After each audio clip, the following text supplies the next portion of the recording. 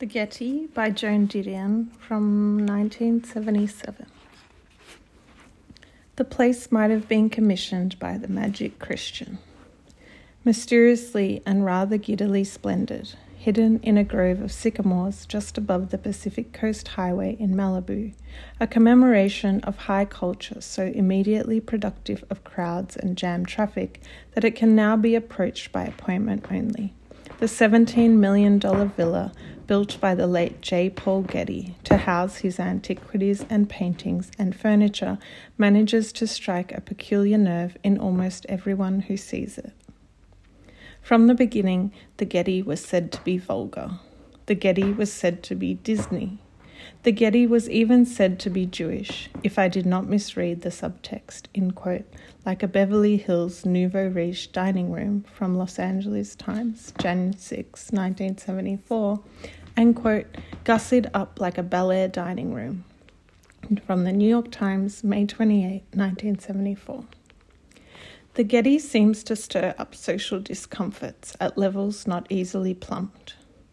To mention this museum in the more enlightened of those very dining rooms it is said to resemble is to invite a kind of nervous derision, as if the place were a local hoax, a perverse and deliberate affront to the understated good taste and general class of everyone at the table. The Getty's intricately patterned marble floors and walls are, quote, garish. The Getty's illusionistic portico murals are, quote, backlot.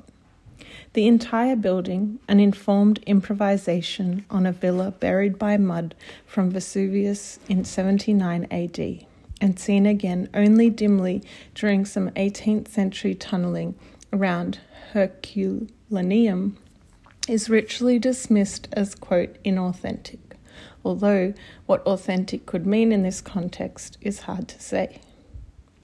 Something about the place embarrasses people. The collection itself is usually referred to as, quote, that kind of thing, as in, not even the best of that kind of thing, or absolutely top drawer if you like that kind of thing, both of which translate, quote, not our kind of thing.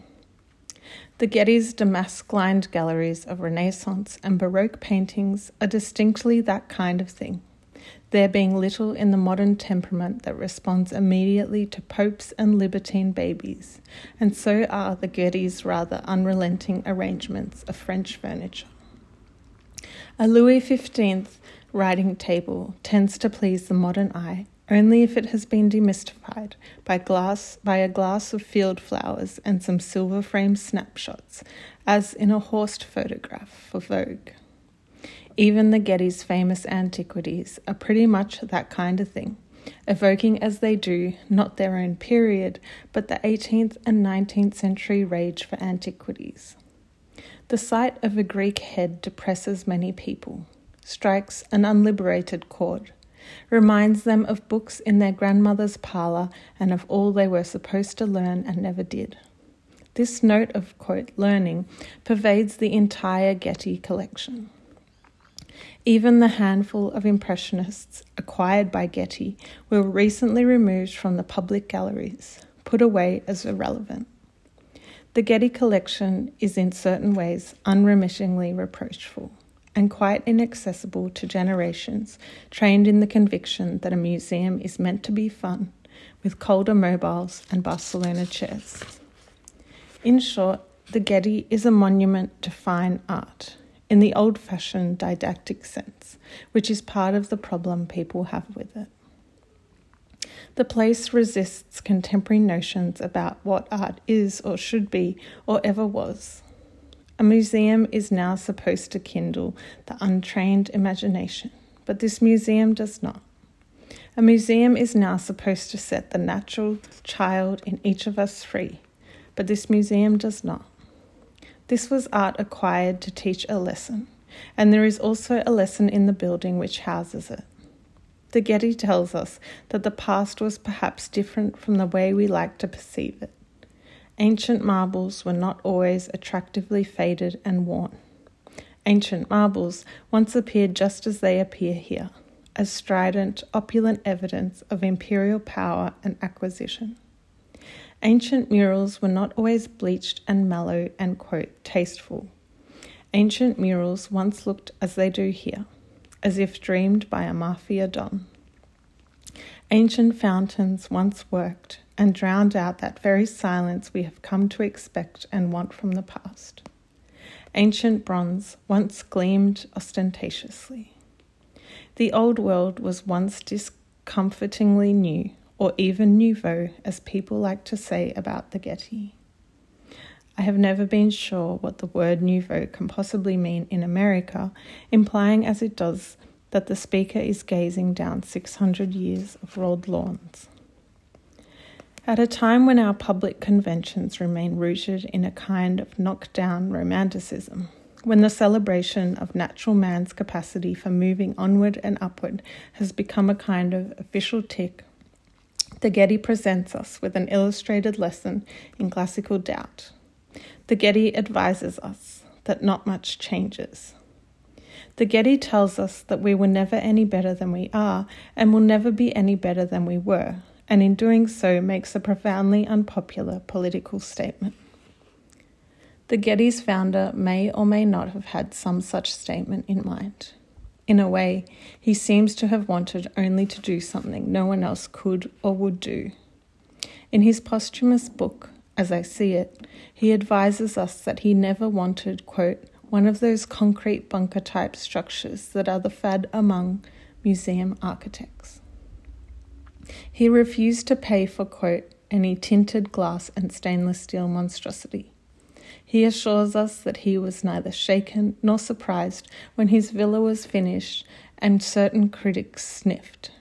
He had calculated the risks. He knew that he was flouting the doctrinaire and elitist views he believed endemic in many art world, or should I say artsy-craftsy quarters.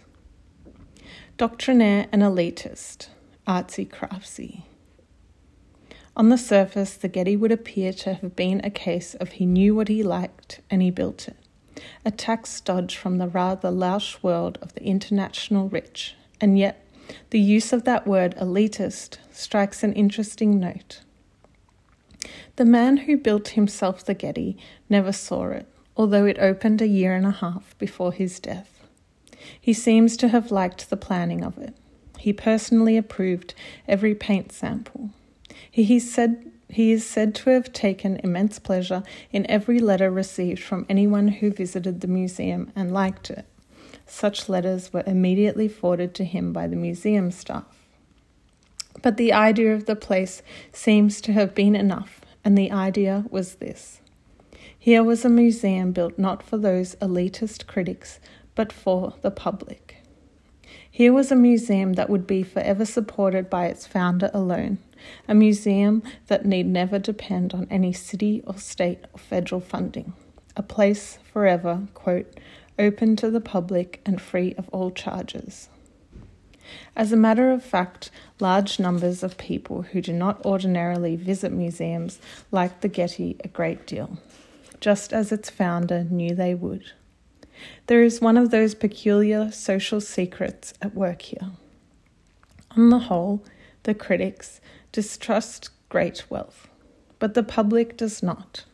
On the whole, the critics subscribe to the romantic view of man's possibilities, but the public does not. In the end, the Getty stands above the Pacific Coast Highway as one of those odd monuments, a palpable contract between the very rich and the people who distrust them the least.